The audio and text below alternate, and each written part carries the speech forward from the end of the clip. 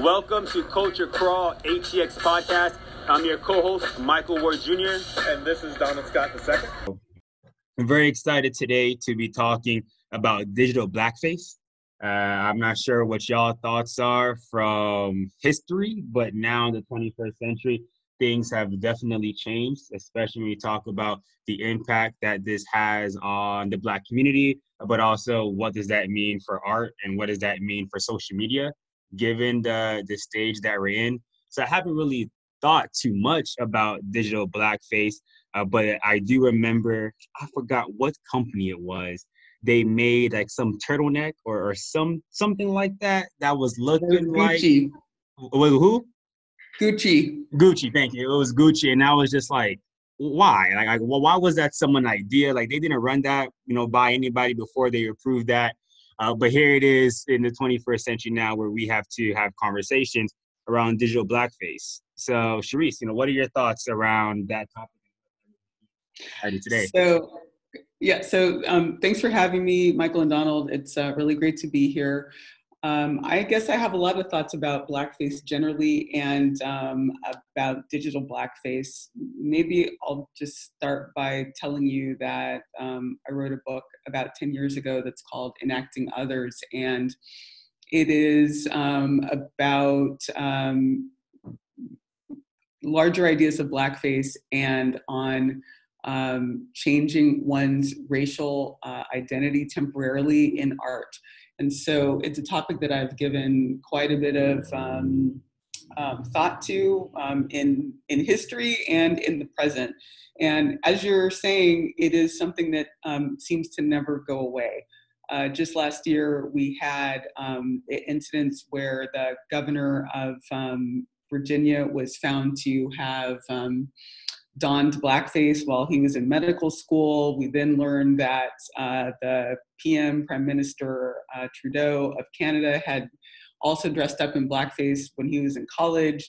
At the same time, like you said, there was the Gucci balaclava kind of turtleneck blackface fashion item that happened, along with the shoes and other instances. It's something that comes up kind of all the time. I think that there are really grave and serious concerns about it now, and I don't mean just digital blackface, but the kind of problems of having one's identity covered in this COVID moment with masks that all of us are forced to wear. Sharice, I'm glad you brought up masks because recently I was in a meeting with my coworkers in my office, all white, and there were some people who were at the office, and so they had their mask on. And so someone was like, I hate wearing masks. I feel like I'm robbing a bank. And it made me think about Black men and how that's I'm not going to say like a realer threat, but they may feel like they're robbing Black men, but our Black men look like they're robbing something if they have on a mask. So it's interesting that you brought up mask and how it impacts people differently based on race.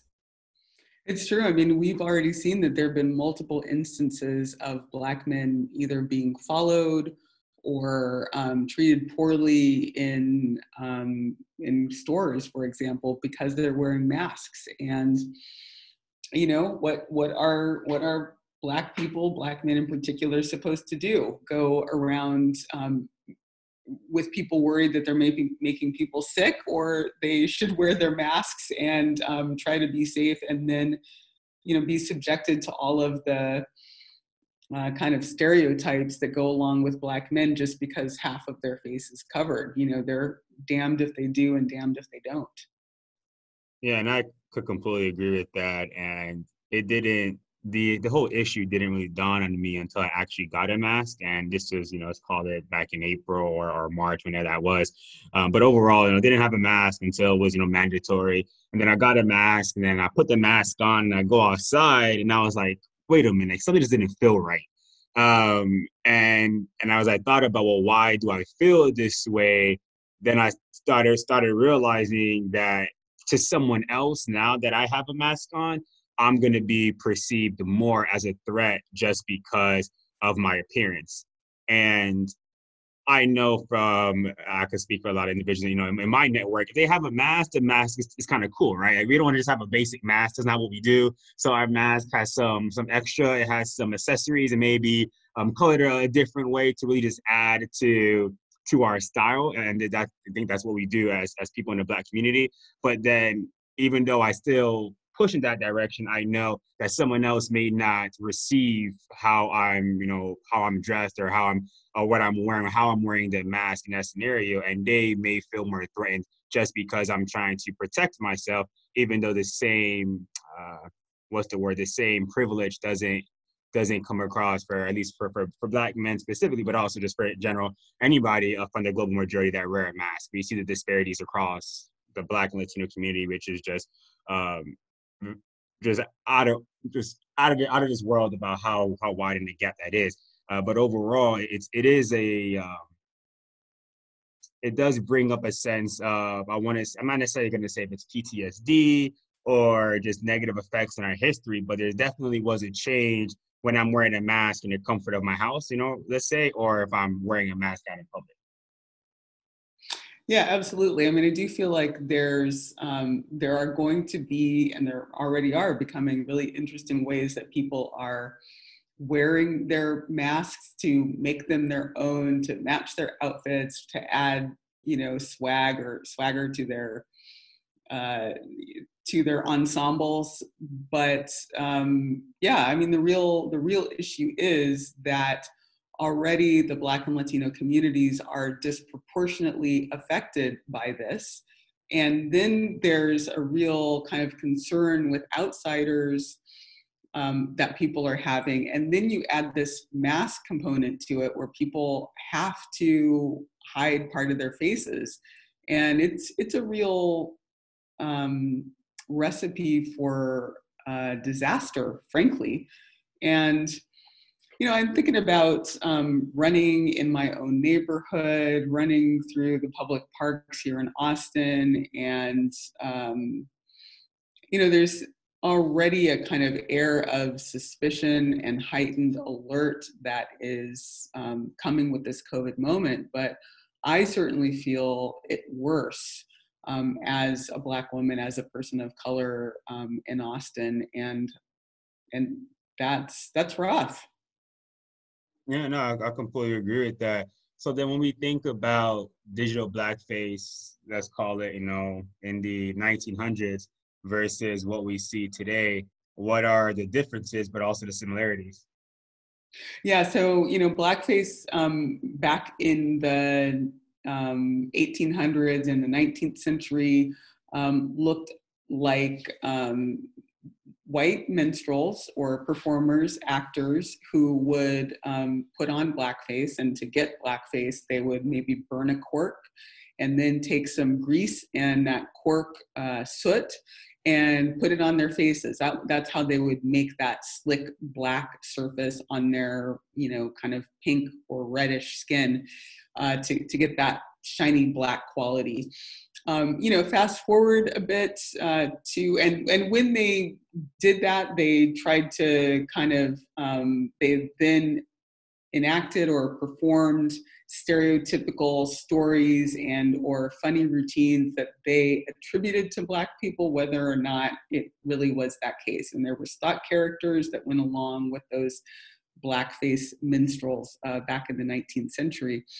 Fast forward to the early part of the 20th century, and what happens is the only way that African-American performers can perform is in blackface. And so what you see is Black actors and performers then putting on blackface to act like the stereotypes that had come to dominate the way that people saw Black people in the theater. So, in the early 20th century, in the early 1900s, we see Black people and white people doing that kind of blackface minstrelsy.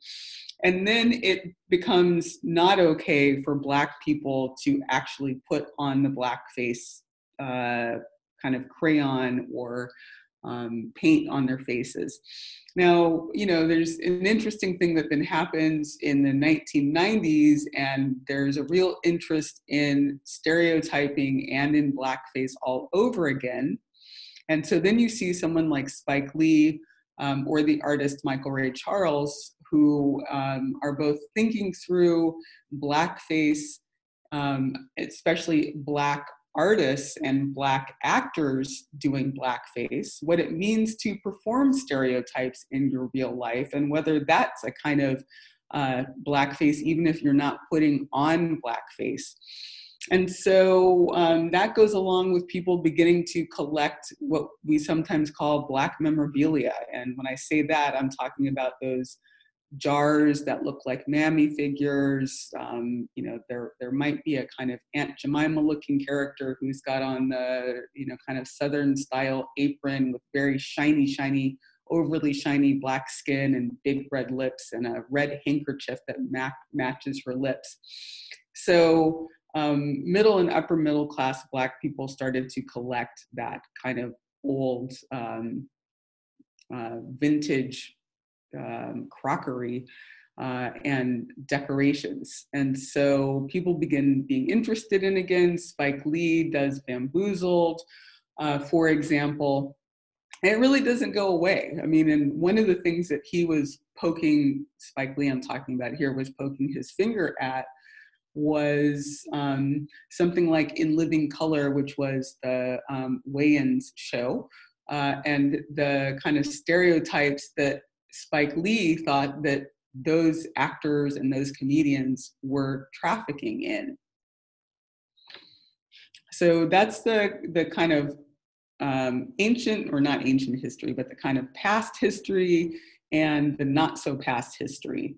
I'm interested in how it continues. And one of the ways that I'm thinking about how it continues is couple of weeks ago, my sons, who are 8 and 11, who are big fans of Fortnite, gathered around their computer during COVID time to see the Travis Scott concert that,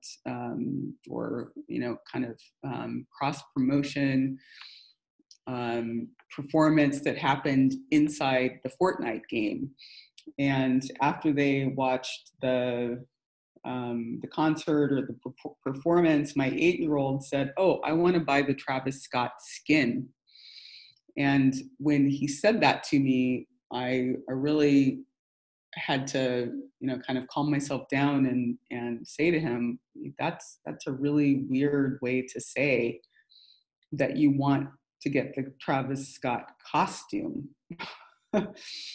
And so are either of you, any of you, familiar with this Travis Scott performance that happened in Fortnite? No, so I'm not. I'm very interested, just intrigued by that. But I understand that the game, I know all of that. I understand the costume, but I wasn't aware they actually had a performance going on in the game, so other individuals could come together virtually to watch the concert.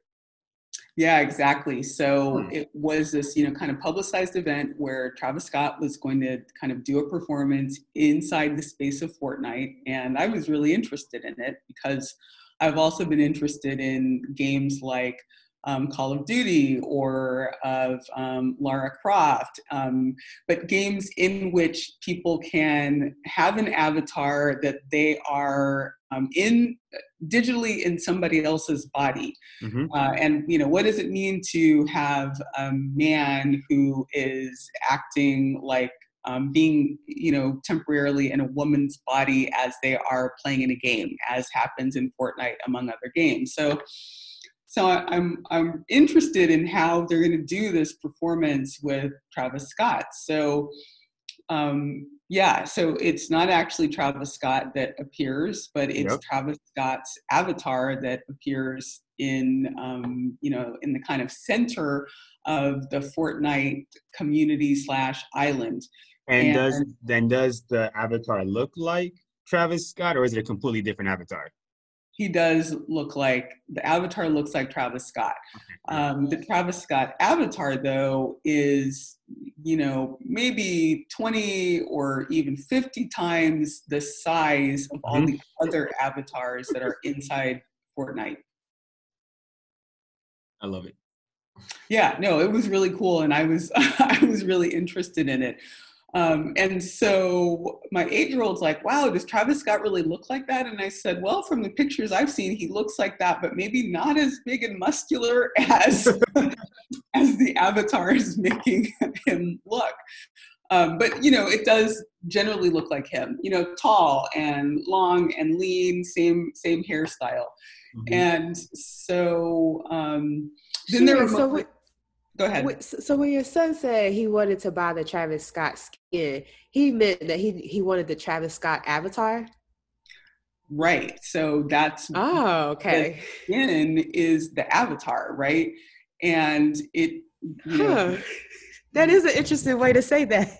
Yes. And so I hear it and immediately I'm like, oh, this is like old times when people actually did skin people in, the 19th century and before. And when during the time of slavery and during lynchings, actual body parts of people would be saved and traded and, kept as family heirlooms. And so I'm, bringing all of this really horrific history to this term skin for avatar, essentially.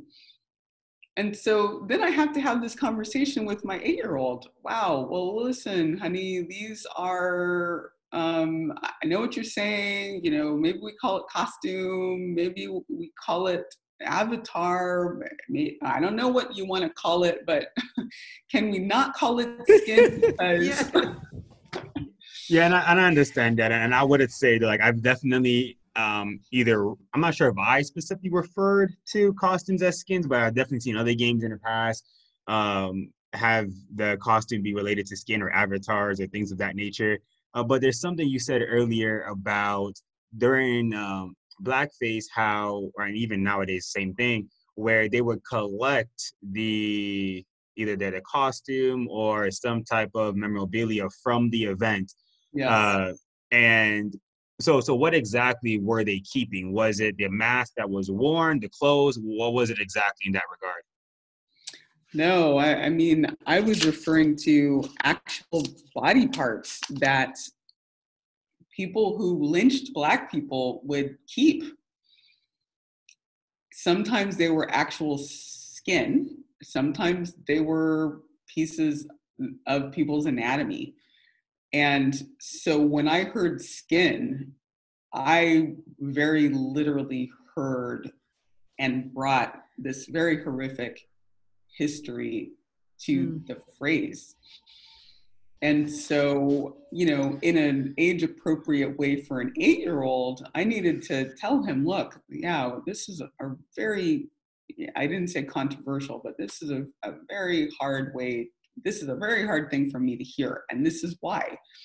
And so, of course, he doesn't understand any of that history, though he now has a little piece of it. But at the same time, I'm thinking, here's my brown son who admires Travis Scott because he's a great singer and he's got, a cool look and all of this stuff.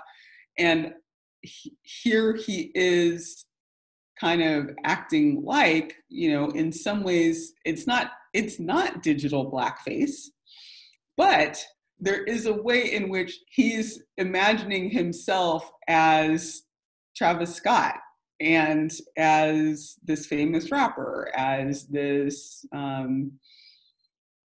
successful person who's an avatar in a game, but who's also a real person. And so as someone who studies this stuff, I thought, wow, this is really, really fascinating. And I need to think a bit more about this. So then let me ask you, Sharice, and so what are your thoughts about individuals from different ethnicities or individuals that are white using Black emojis or different ethnicities using different types of emojis What are your thoughts there Gifts. or even gifts for that matter, but gifts, emojis, bitmojis, I mean, any type of emojis or any type of, what's the word? Any one of those aspects. What are your thoughts there about individuals using different skin tones in that regard? Yeah, I think it kind of on a case by case basis, but I'm pretty skeptical of it in most cases. And again, going back to my kids see these memes and gifs, and they have no idea that there's a whole history in which uh, gifs and memes, Black people are participating in a long tradition of stereotyping us and subordinating us. And so, they might show me one and I'm like, yeah, please don't share that. And, that's not really how Black people are. And, I find myself trying to, explain them and tell them not to consume them. And yet there's in some ways no way to stop the consumption of them, just like there's no way to stop the circulation of them. But yeah, I'm pretty skeptical. I'm pretty skeptical of them and challenged by them, and would challenge people to think about them in a historic way. Now, having said that, I also know, for example, that my husband, who is white, will sometimes use a light brown or brown thumbs up or clap or some other kind of emoji. And for him, that is for his communication with his brown family. Because we are, for all intents and purposes, a brown and Black family. And so I understand that that is his way of identifying with us and, kind of being in our shoes as best he can. But, in a context where it's not in that kind of familial setting, I'm not sure that I'm okay with it. I mean, what do you all think? It's funny you say that because there's times when I'm texting my friends and be like, yo, that's not your skin color. Like, what you doing? I let them know that is not your emoji. You need to change that. I don't know why you think you're that light or why you think you're that dark. But that's my reaction. But I'm really thinking about my interactions with white people, and if I think that I wouldn't say on the emoji side, I really don't think I've witnessed emojis, but I've definitely have seen it in the gift side where they use specific gifts that I'm like, why did you use that one though? Right? There's many different gifts out there you could have used. So what was the reaction or what was the reasoning behind that specific one? But I haven't really thought through it from the digital aspect of like digital blackface. I never connected the two because anytime I was in that moment, I wasn't in that moment long for me to kind of dwell on it and think about it. It kind of just went over my head and I moved on to something else. But what are your thoughts, Desiree Donald?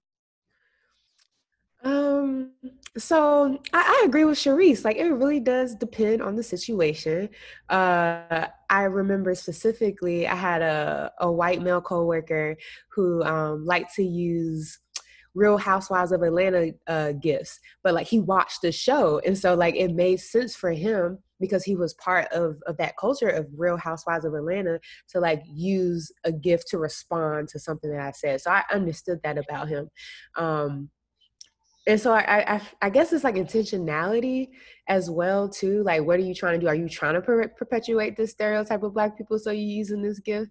So that's also something to think about. But you never really know sometimes what it is, and so I guess it is situational.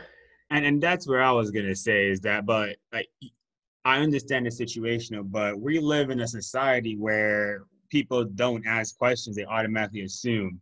So then, in this scenario, if you were engaging with someone who was perpetuating any type of stereotypes in the Black community by using digital blackface in some shape or form, whether that's a GIF, whether that's emojis, Bitmoji, you have it. I would say that predominantly people automatically think that it's negative, which it may or may not be.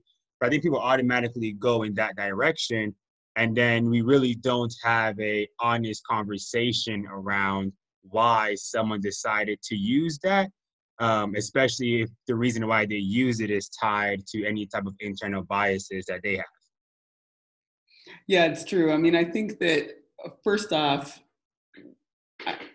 why aren't there more colors for the clapping hands, or the, thank you kind of prayer hands, or the thumbs up? Why aren't there more colors that don't align with skin color? And it isn't even that the yellow closely aligns with skin color, the actual skin color of people. And so that then makes me think, well, why do we imagine that the emoji color should align with our actual skin color? I mean, I do sometimes think that I like one color more or less than the color that is most closely associated with my actual skin color. And so how come I'm not using that one? And how come I'm using the one that's kind of, but not exactly my skin color? So, essentially we're caught up in and perpetuating kind of racist ideas, or I should say racialist, race-centered ideas, by using the ones that most closely associate with our skin colors. So that leads me to ask the question about, so we're talking about people using emojis, but I'm coming from a social media standpoint. What about brands? What should brands use the skin toned emojis, or should they stick to yellow? That's a interesting point. And I would say, what makes yellow the default? And when we think about yellow, I mean, just history, yellow goes to the Asian community, right? Or some aspects of the Asian community, not on all of them. But that's kind of in that direction. But my always thought process is, what makes yellow the baseline? And if we're talking about brands, I don't know. I haven't thought about that from brand standpoint. I would say yellow is the I would even say that's the safest, because that means we're thinking about black and white as being the two binaries. Well, it's funny that you say that, because I think I associate the yellow with the black, yellow, red that goes with the quote unquote races. And yellow would be for Asian Americans, for example.